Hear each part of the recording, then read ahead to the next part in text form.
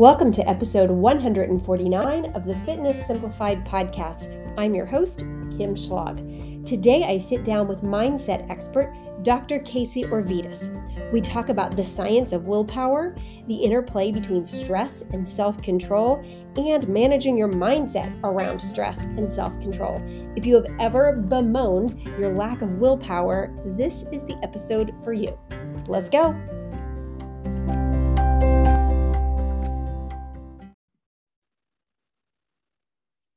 Hello. Today on the podcast, I actually have a teacher of mine with us today.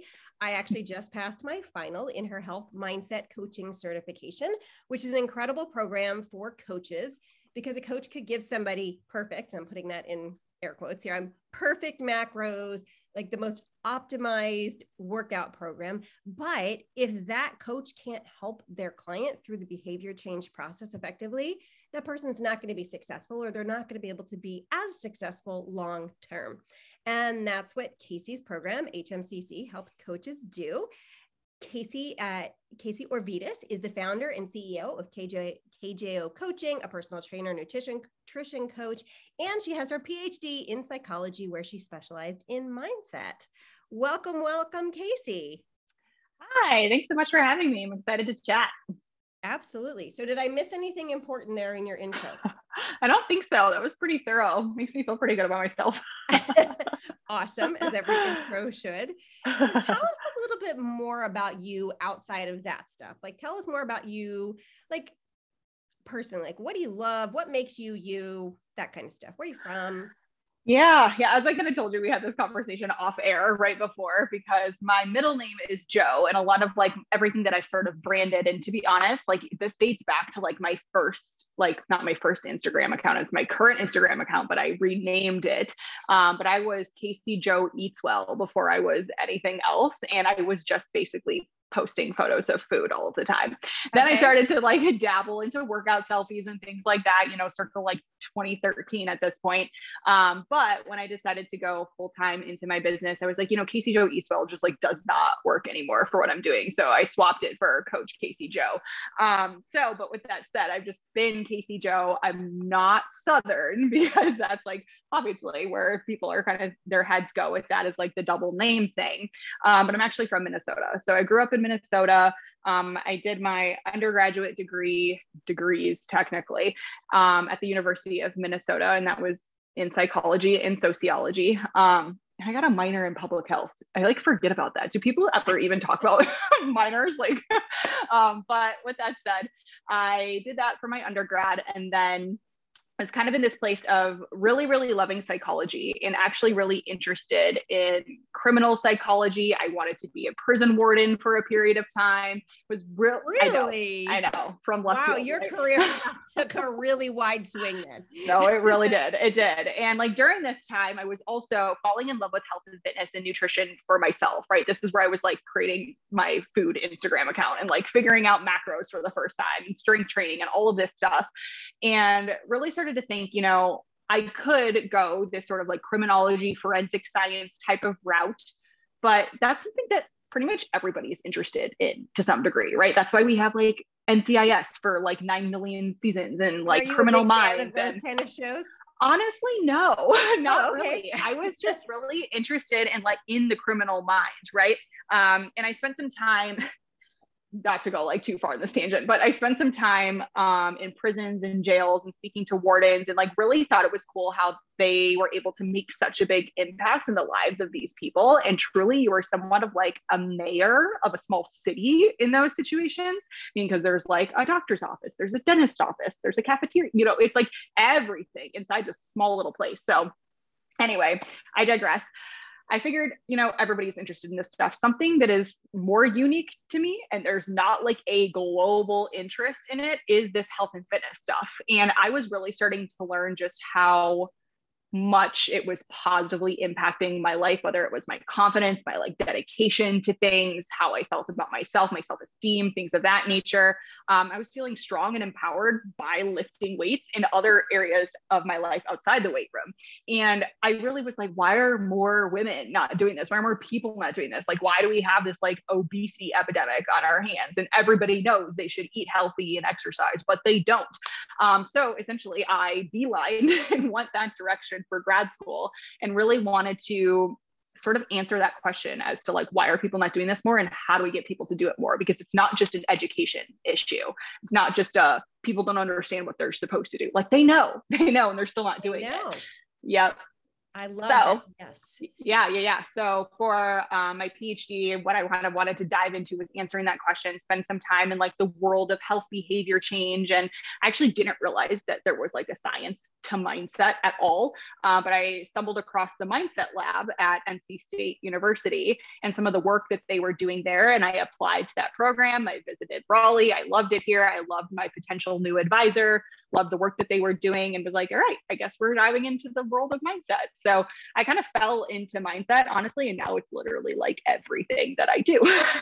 So yeah. And you came at it like at a time where it's like, that is like exploding. Like you're coming out here with this expertise in it at the same time as everybody's all of a sudden like, it's the buzzword, but you have such a depth of understanding and actual knowledge and expertise that is not the buzzword, but everybody's a mindset coach these days. Mm-hmm. Yeah, it is really interesting. It's like, because when I started my program, my PhD program was 2015. It was not that popular then, right? It was like, that was just like, oh yeah, your mindset, like whatever that means, now it's like you were saying, has exploded. And 90% of people who say that they're health and fitness coaches also happen to be mindset coaches. And I'm like, where is this coming from, guys? Like, I think it's from the popularity of Carol Dweck's book, because I know when I was reading it for the first time, I was talking to a good friend of mine and he's a principal. And he's like, oh yes, we all had, like, everybody had to read that in my school. Like that was one of the books, like everybody, like we all had to talk about that. That was like the it book for a bit. So I'm thinking like, maybe that's where it came from. It's very possible. I mean, that book is a New York Times bestseller. And when I tell people to read that book, I'm like, it's not a textbook. It's not dry. It's not boring. It's really good. So good. It's so good. I read it completely once and then like 2 or 3 other times, like in big chunks, like the sections that were more, it's what I wanted to. Yeah. So, I mean, that's totally possible that was kind of like Carol Dweck, like spearheaded the popularity of it for sure. And then a lot of times we see it more so specifically like in schools with children, things like that, because that's kind of where it started. A lot of the research really like started in mindset work was with children and like your theories of intelligence and academics and things like that. And then maybe it just kind of like started to crawl its way out into other areas. I know for sure, even when I went to my PhD program in 2015, there was just a handful of studies related to like growth and fixed mindset when it comes to like fitness and exercise and nutrition behavior. So I was almost kind of the first one to really start to do a lot of that work. Like you said, there was just a handful of other researchers doing that as well. And now there's a ton more. I mean, I'm somehow linked to academia.com and I don't know how, but literally almost every single day I'm being told that like my papers are being cited. So like that tells me that the work is like continuing to go out there and people are doing more of it, which is awesome. So I do think mindset is just starting to like proliferate like other areas these days. But well, that's a good thing. That's a fantastic thing. So the specific subject that Casey and I are going to chit chat about today is stress and self-control. And we're going to talk about this from a fitness perspective. I know those of you listening into this podcast, that's what you're interested in. We're weight loss, muscle gain, developing healthy habits, whatever is your jam. We're going to kind of come at this from those perspectives. In the course I just took with Casey, my favorite module by far, which is saying something because I love them all, was the module on stress and self-control. So often I hear from people some version of, I just don't have enough self-control. I don't have enough willpower. I had such a stressful day and therefore like I lost control of my eating. Like it's just ubiquitous. So let's start by talking about willpower, self-control. What does the current research tell us about it? Yes, yeah. So obviously we talked a little bit about this off air too. It's interesting because it's definitely developed a lot. Where we started was that we thought self-control was sort of this limited resource that you only had so much to work with every day. That essentially, like, you woke up in the morning, you had a bucket of self-control, and as you were using it throughout the day, you kind of lost a little bit from the bucket as you went on until you get to the end of the day. Now you're working with like this much self-control, and like, tell me you're supposed to say no to like that second glass of wine, or tell me you're supposed to say no to Netflix and go to bed on time, but you only have this much self-control left. Like, that was That the feels original. right. Like intuitive. It feels right. You're like, that feels like my experience. I'm sure people are shaking their head. Like, yeah, that's how. Yeah, that's me. Yeah, exactly. And it does. It feels right at face value. And you're like, no, I get it. Like, when I'm stressed out or when I'm using a lot of self-control, it's like harder to continue going on.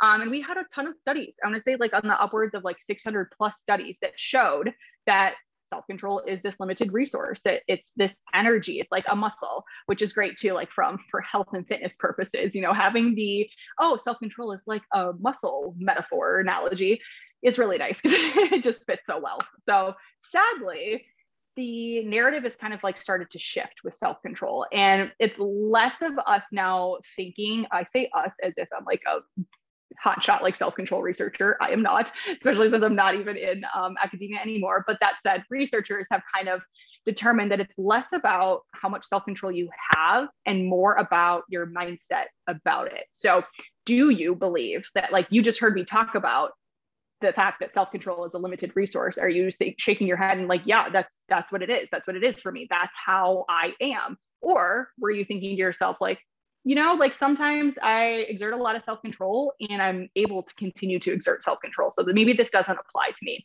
because that sort of like fixed versus growth feeling about self-control, like you believe it's a limited resource or you believe it's an abundant resource, is what ultimately will make a difference, and whether or not you can continue to exert self-control after you already have. So your mindset matters most here, which, you know, great news for me as like a mindset researcher and a mindset expert, because now I'm like, yep, I knew it all along. You know, mindset is what matters the most here. But it's also interesting too, is there has been some recent work about just like people who see themselves as sort of like self-control pros, what the difference is between them and people who are like, no, I suck at self-control. Like, what's going on here? Is that still like a limited resource thing? Like, what's going on? And what the researchers have learned from that, I know there's at least one specific study. I'm not sure if there are more. And of course, then there's only one study for something, you can only pull so much from it. But that said, in that study, what they realized was that the people who say like, yes, I'm a pro at self-control, I'm good at self-control, that's not something that's an issue for me, are the same people who just didn't have to use self-control a lot in the first place. So they're putting themselves in the position in their environment, their social environment, whatever, where they're not having to exert self-control very frequently in the first place. So of course they're good at it, they rarely have to use it. Whereas the people are like, yep, self-control is my vice. You know, this is what I suck at the most. Those are the people who are exerting self-control a lot. They're feeling like they have to use it more frequently than the people who say that they're good at it. So again, it's like, it's not, maybe not that you only have so much every single day. And it's not that some people are better at it than others. It's just your mindset and your environment that maybe plays the biggest role. So it's this two-pronged thing we're looking at. We're not thinking about it's like a muscle and we can train it and get stronger and, you know, grow the amount of self-control we have, but we're talking about improving our mindset around our ability to have self-control, and also setting up our environment in a way that we're not constantly needing to rely on self-control. Mm-hmm. Right, exactly. And, you know, I hate to I don't love that this is the direction that things have gone, because as like a mindset researcher, going out and telling people like, hey, just kidding, maybe you can't like get stronger at self-control, you can't build up that muscle or whatever. It sucks because you want people to believe that they can, because if they believe that they can, then they will, you know, regardless of the actual like truth of the matter. But that said, I think it's important to note that like from a mindset perspective, it can actually help cultivate a growth mindset around self-control. If you go to someone and say, hey, she's not better than you, she's not more successful than you because she has more self-control, like no, that's not the case. She probably just like has a better environment, has a more supportive husband, like whatever it may be, you know, that's why she's successful. And that's why her self-control is quote unquote better. So like being able to see it from that perspective. And I still think too, that sure, if we're going to say like, okay, your self-control doesn't get like depleted throughout the day, it's not the same, it's like a muscle type of effect. But I still think, and this is sort of like my professional opinion at this point, I still think that practicing self-control and being prepared for situations where you're going to have to exert self-control is still going to quote unquote make you better at it, right? So you can still increase your self-control capabilities in situations by way of a lot of different things. Like you're familiar with like if then planning, right? Or yes, tell everyone about that. Tell everyone about it. I love that's another one of my favorite things. I have made posts about this and I talk about it with my group members because it's so powerful and it sounds really simple, but wow, it works. And this is like part of manipulating that environment. Like, so tell everybody what are these if then ideas. Yes. So if then planning, or as it's known sort of in the literature, the fancy scientific name is implementation intentions. And it is super simple. Like you were saying, like so simple that you're like, why would this ever actually do anything? Because we're truly just taking a situation and creating a, if this happens, then I will do that. You're like, okay, what's the next step? Like, that's all there is to it. And truthfully, if you're taking some time before, like we're talking about self-control, before an event where you know that you're going to have to exert self-control, and you really think to yourself, like, okay, what's the situation going to look like? What are going to be my challenges, my barriers? Let's say you're trying to eat healthy and you're going to a barbecue, right? Typically you'd go hang out by the food table and just kind of like snack and munch and talk to people. And then before you know it, you're like, oh my God, I probably just consumed 3,000 calories in the last hour and I'm not even like aware of it. So you know that that's going to happen. So if you go and stand next to the food table, then you're going to have one plate and fill it up with everything that you want, but you can only have that one plate, right? So it's like just having that plan beforehand.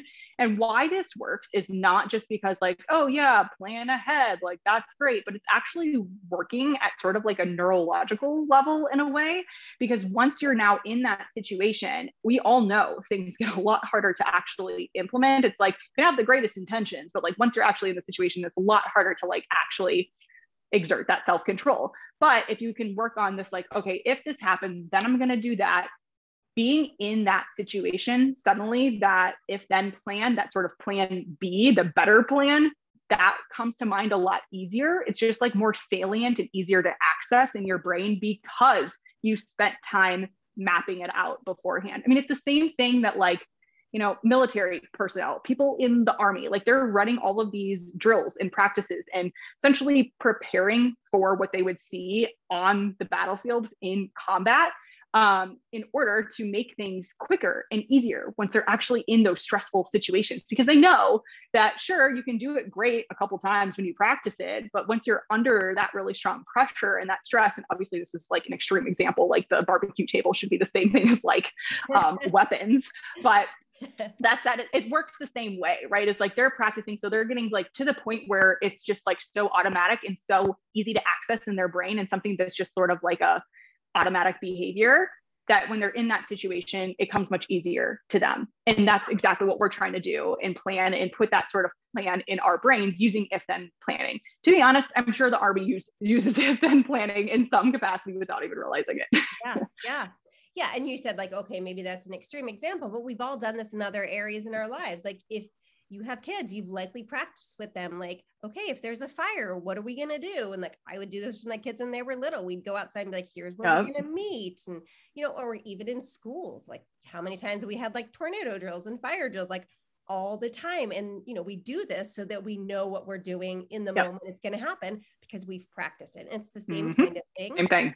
It's the same exact kind of thing. So you're going to already have pre-practiced in your mind, like what's going to happen if they offer me the second drink and I was only planning on having one, like, what will I say? And how will I feel? And all these things. So then when it happens, like you're there, like you already know it. You're not thinking, there's not that lag time. Exactly. Super powerful stuff.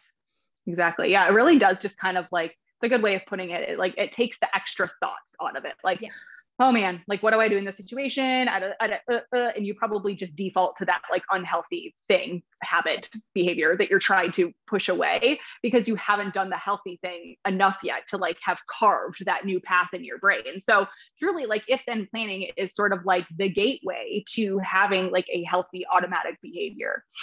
Yeah.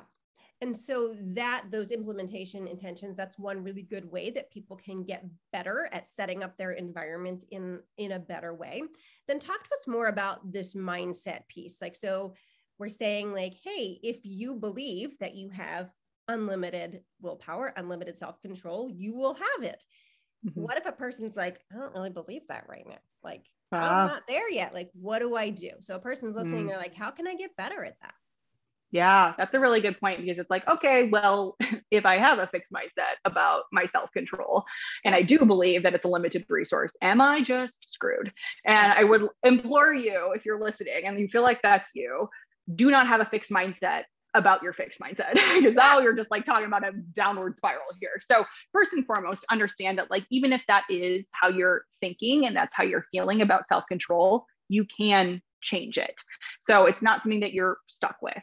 With that said, I think the first sort of step is just to start to pay more attention. So when you're in situations and like, as you know, like the health mindset coaching certification, the very first thing we talk about is awareness, because if you aren't aware, if you're not paying attention, you're not gonna be able to change anything, right? So if you're just sitting here like, oh, well, I have that mindset, so screw me, I guess. Instead, start to think like, okay, now I'm aware that I have that mindset, like check the first box there. Now I'm going to go into my life and start to pay attention to where that actually starts to show up like in my physical world, right? So let's say, yeah, you're getting to the end of the day. You had a really stressful day. You feel like you were exerting self-control at like every other like corner that you turned throughout the day. And now all you want is that like second glass of wine, even though you've only planned for one in your macros, right? You're like, oh, it was just be the only thing. Like I just really need it. And typically you'd be like, okay, well, screw it. You know, there's actually something in the research too that called the what the hell effect in those situations where you're just like, kind of screw it, especially if you've done something else in the earlier in the day, like you had a cookie when you weren't supposed to, quote unquote, or whatever. But that said, you're in that situation. You're like, okay, this is what I would normally do. Like pay attention, grab yourself there. Easier said than done, but try to grab yourself in those situations right before you would essentially have a self-control failure, right? And try to redirect your attention in any which way, even if it's just go drink 20 ounces of water first before you make a decision. Like you can still, you really, really think the glass of wine is like what you need in that situation. And that's the conclusion you come to, fine. But give yourself the time and the space to make that decision deliberately and don't rely on that like, oh, well, my self-control is gone. And like, oh, you know, it's like, here I am at the end of the day, per usual, like, this is how it works for me. Like break the cycle, drink some water, go for a quick walk, do something just to get yourself away from your typical habit and behavior. And this is really important too, just from any sort of like habit breaking standpoint, is like, we just want to like get in the way of that cycle, right? So like now that you're aware that this is the way that you think about things, start to see and pay attention to how it shows up. You don't even necessarily need to make any changes yet. Just start to pay attention and see where it shows up and like, see how it affects you. Oh, there it is. Like I'm totally doing it right now. Like just noticing of it is really useful because then you can talk back to those thoughts. You could even be like, oh, wait, this is exactly what Casey was talking about. Like I'm having that fixed mindset about this. Like, hey, like, I wonder if I really could have more self-control. And even if like, you don't follow through in that moment, like just starting to catch yourself all the time with these things. Absolutely. Even if you still have the glass of wine and you're like, okay, well, I saw it, but I don't care. I'm going to have a glass of wine. That's still a step forward. Absolutely. Absolutely. And one of the things that, you know, I've talked about with the members of my group that we've been talking since I've been in your course, we've been talking about this concept of neuroplasticity, and it's such a cool thing that our brain is always making connections. We're either making connections or breaking connections all the time. And so just like having that confidence of like, all right, if that's the case, like I can keep making these more positive connections and I can keep trying at this and practicing at this and practicing that awareness, which is so key. And over time, like I can strengthen these connections. Like how cool is our brain?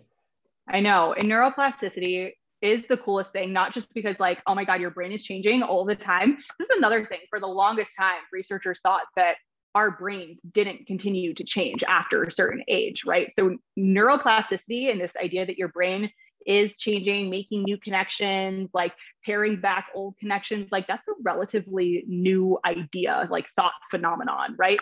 So it is really cool that your brain is constantly changing, but it's also really cool because it is like the perfect demonstration of like fixed mindset thinking, right? Like if your brain can change, like why the hell do you think that you can change, right? Yeah. Like it is like point blank, you can change. Like your brain can literally do it. Like tell me why you can't.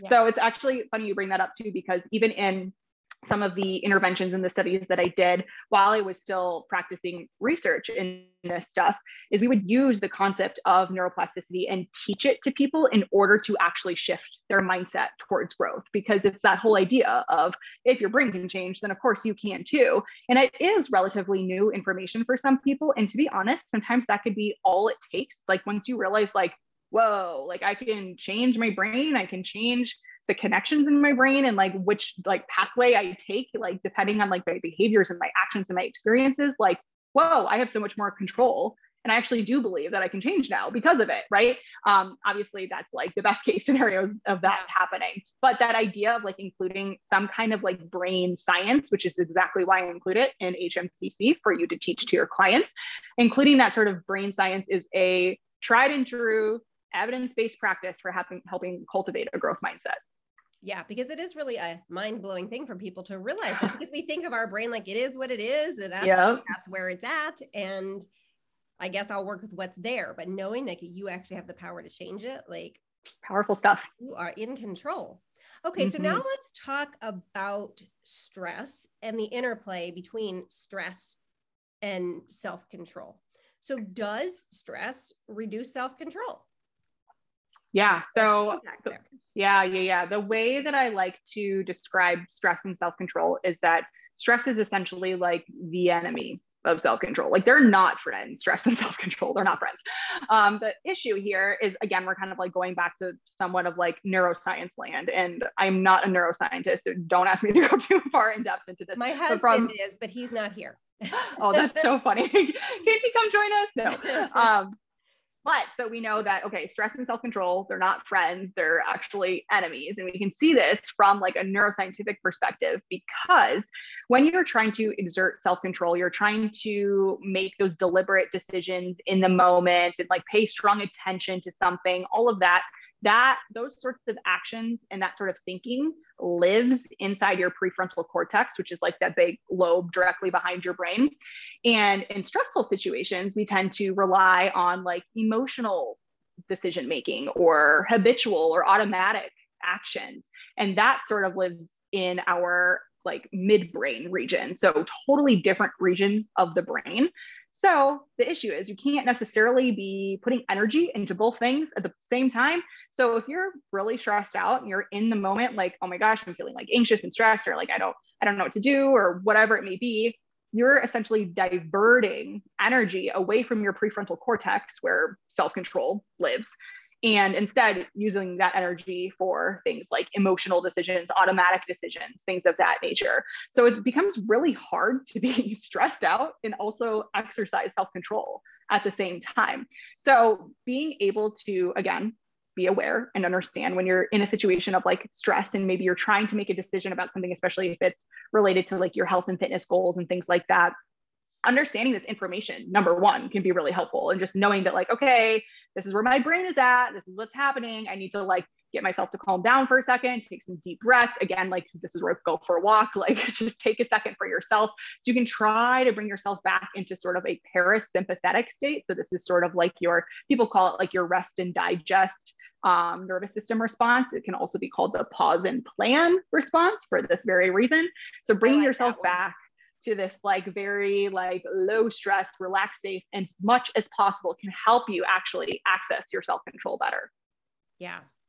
And okay, so if a person is like, all right, I hear what you're saying, but I still like, okay, so I've got these two different operating systems and I recognize like, I should probably be trying to use the other one. All right, I'm going to go out and take a walk. How can their mindset literally about this impact what they're able to do? Like, how does one's mindset about stress impact how they manage their stress? Yeah, that's a really big one because again, very similar to self-control, like your mindset about stress will ultimately make a decision in how you respond to it. Stress in and of itself is just like 110% perceived. And I know people will argue with me like, you know what, like car accidents, those are stressful. You can't tell me that that's like a perceived thing. But I can also tell you that two people can be in the exact same car accident and one person could be losing their shit and the other person could be calm, collected. What's the next step? What do we need to do? How do we handle this? Let's exchange insurance. It totally depends on honestly your mindset in that situation, like how you're going to handle it. So understanding too, like there's a lot of research around like stress being enhancing versus debilitating. That's kind of how it's described, and how that in and of itself can make a difference in things like your cortisol levels. So like your main primary stress hormone, like we see how your mindset literally impacts your physiology, which is nuts, right? If anyone tries to argue that the mind and the body are not connected, like this is like the biggest argument as to how they are, right? So with that said, how you perceive stress, whether it doesn't necessarily have to be like, oh, stress is the best thing ever, always, I love it. if you can see it as maybe just sort of more so of like a welcome challenge, something that you can work through, that like you're up to the challenge and you know that you can figure it out. You just have to like figure out the best strategy or find the right resources, whatever. If you can see it with sort of that lens, much more of like a growth mindset way of seeing things, you're going to be so much better off, not only physiologically and like how you physically respond in your hormones, but also how that situation actually ends up. Versus if you're someone who sees stress as just like, it's always this bad thing, it always screws me up, like interferes with my relationships, my productivity, like all of these things. And that's, you have this fixed mindset that stress equals bad all the time and it just screws you up. Like that's what's going to happen in those situations, right? So ultimately, you have a lot of control over stress and how it shows up in your life.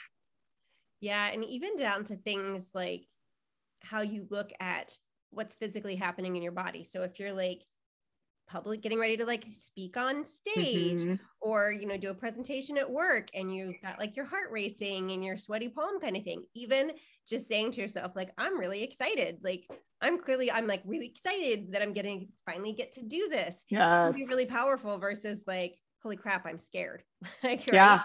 Right? 100%. Yeah. And like, kind of like think that's a really good example, like whether it's public speaking, things like that, because most people are a little bit like nervous going into situations like that. Your palms get sweaty, your heart rate picks up, you feel like there's a little bit of shakiness in your voice. Like you have all these like very clear physical symptoms that are honestly like stress symptoms, anxiety symptoms, whatever. But if you can sit there and be like, yo, this is my body doing what it's supposed to be doing. It's literally preparing me to go into this challenge and it's having like a reaction towards it, that can honestly help you reduce some of those physical symptoms. You're like, oh, like my heart rate's picking up. Like you said, you can reframe it to like, all right, I'm getting excited. My body's ready to go. Let's do this type of thing. And that can not only help you like perform better in that situation, but just like reduce some of those negative symptoms that come along with that stressful, anxiety producing type of event. Yeah. Yeah, absolutely. So when you're stressed, what are your go-tos to like kind of, because obviously like we're trying to talk about like how can we improve our mindset around stress, but of course we also want to help people to like reduce their stress, because none of us should be, nor is it productive for us to constantly like trying to hum along at high levels of stress. And so what are some of your go-tos for yourself and your clients as far as reducing stress? Yeah. For me, I mean, first and foremost, please just like sleep more. Like, I love that. When people ask me, they're like, oh, what's your greatest stress relief? And I'm like, sleep. Like I make sure I'm getting enough sleep. Yeah. Because ultimately, like if you're stressed out and also underslept, like good luck, at least you can like get some sleep if you're stressed out. Right. So sleep is really, really helpful there. But on like the flip side of things, maybe more on like the psychological side of things that I like to kind of like say to myself too, in moments where I'm like feeling really overwhelmed or there's just like a lot on my plate, things like that. You're reminding yourself that it's temporary, right? Those situations of like, oh, whether it's you're getting on stage to do that public speaking thing, you have a big project up for a review, you're potentially getting a promotion, like you are feeling anxious because you haven't lost enough weight yet, whatever it is, just like remind yourself like this feeling right now is temporary. It doesn't need to stay around. Also just reminding yourself as well that like thoughts can be just thoughts. You can have those feelings of like, oh, this doesn't feel good. I'm feeling stressed. I'm feeling anxious, whatever. It's like, it can just be that. You can just feel that and be like, all right, like that's the fact of the matter. That's the state that I'm currently in, and just accept it and move on, like it's like this big thing that I feel like is not talked about enough. It's like all of these different ways that you need to, you should journal, or you should meditate, or you should do all these things, or you could just like sit with the thoughts for a second and be like, okay, this is what I'm experiencing as a human being, and then continue on. You can just let them go. Notice it, like it's a thought. I'm having the thought. It doesn't need to be anything more. It doesn't need to dictate like everything you do after and everything you feel after. You can just like notice that it's there. Exactly. Yeah. So I think just like those are quick, like little things that I know have worked really well for clients that I've shared with, have worked well for me. I still actively use is like understanding that things are temporary, like nothing's going to last that long. So it's almost like, what's the point of using your energy on something that's only temporary, right? And kind of like take your power back in that situation where it's like, I'm going to let this stuff like ruin my day, make me feel this way. It's just like this temporary feeling, right? Or, spending some time just to think that, yeah, I can have these thoughts and I can feel this way. It doesn't have to mean anything, and I can just move on from here. Those are some really good ones. So get more sleep. Love that. Notice that these things are temporary, and know that you can just have thoughts and it doesn't have to be anything more. Love those three. The other one I'll add that really helps me, and I think helps most people, is going outside. Like switch that environment and be in nature, 100%. Whether the nature is like a park in the middle of your city or your backyard, or you really get to go somewhere cool. Just being outside can help no matter what kind of stressful situation is going on. Absolutely. And we do have research on that too. It's like even just, they call it green exercise. So whether you're going for a walk, you're stretching outside, like whatever you're doing outside, even just 5 minutes of that is enough to start to like improve your mood, which is wild. So yeah, definitely hold on to that one. I've been reading some papers on that. And I'm trying to remember the word that they were using. Was it like green bathing, outside bathing? Green bathing, nature bathing, something with the word bathing. And they had all these like different studies. And I was like, I just was like, this is like, because it's my lived experience, right? Yeah. I tell people, I was like, this is really cool that there's actually research to back this up. Like whether you're actually exercising outside or not might not even be the key. It could just be like walking or just being outside. So can really help. Well, nature bathing. Fantastic conversation, Casey. Before we go, I always like to talk to the women that are on the show with me about like their own fitness pursuits, because I think it's inspiring for other people to hear like, what are you doing? That's cool. So like, what's on your mind? What are you doing in the gym these days, or on the track, or wherever you like to work out? What kind of training do you do, and what are you loving? Yeah. Oh, that's awesome. That's a great question. I never get asked these fun questions, but right now is actually an interesting time because I've actually spent the last like 10 to 12 months just maintaining and living sort of in maintenance land and kind of loosely tracking macros, still training hard because I mostly strength train. I say mostly, 99% of the time you'll find me strength training with a little bit of supplementary cardio here and there, and those outdoor walks. Yes. Yeah. But with that said, in the last just like 2 weeks or so, I was kind of like, you know what, I'm ready to like reel it in a little bit, buckle down, maybe have a little bit more of like a strict goal for a short period of time. So I'm actually currently in a fat loss phase. I don't know how long I'm going to do it for. I may be like, whatever. Cause I am truly, and this is where I think a lot of people should like strive to get to a place of just like kind of neutrality. Like I love my body. I'm content with my body. If I looked like this for the rest of my life, that'd be perfectly fine. But, going through a diet would be kind of fun, see a little bit of extra muscle definition. There's some like events coming up where I'm going to be in swimsuits a lot and stuff like that. So like, hey, why not? Let's do it, but ultimately I'm not super tied to an outcome, not super tied to like a specific body weight, anything like that. Just honestly kind of doing it for fun and also to document for other people to learn from. Yeah. What's your favorite lift? That's hard. I'm like, do I want to go upper body route or lower body? You can tell us one of each. I think honestly, I'll two birds with one stone type of situation. Deadlifts. I think whether it is just like a conventional deadlift, like a hex bar deadlift, or honestly, like even like a Romanian deadlift, like that's a little bit more legs than that, I suppose. But yeah, I think that forms of deadlifts are honestly my favorite. They make you feel super badass. Yes, and they're awesome for you. Those are always right up at the top for me for that exact reason. Like you want to feel just super cool, rip some heavy weight off the floor, ladies. Yep, exactly. Well, thank you so much for being here. Tell everybody where they can find you. Yeah, absolutely. So I spend most of my social media time on Instagram. So I'm Coach Casey Joe over there. I'm trying to get into the world of TikTok. I'm actually documenting a good bit of like this fat loss phase on TikTok Okay. specifically. So my username is the same thing over there. It's Coach Casey Joe, and that's Coach with a C, but Casey with a K and Joe without an E. And if you are interested in any of my programs, workshops, the health mindset coaching certification we've talked about a bunch on here, you can find more information on my website, and that's just kjocoaching.com. Awesome. Thanks so much. Thank you.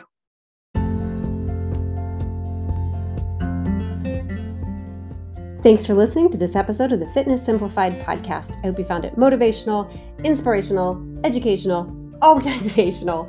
If you did find value in this episode today, it would mean a great deal to me if you would leave a rating and review on whatever podcasting platform you are listening to this episode on. It really does help to get this podcast in front of other people. Thanks so much for being here.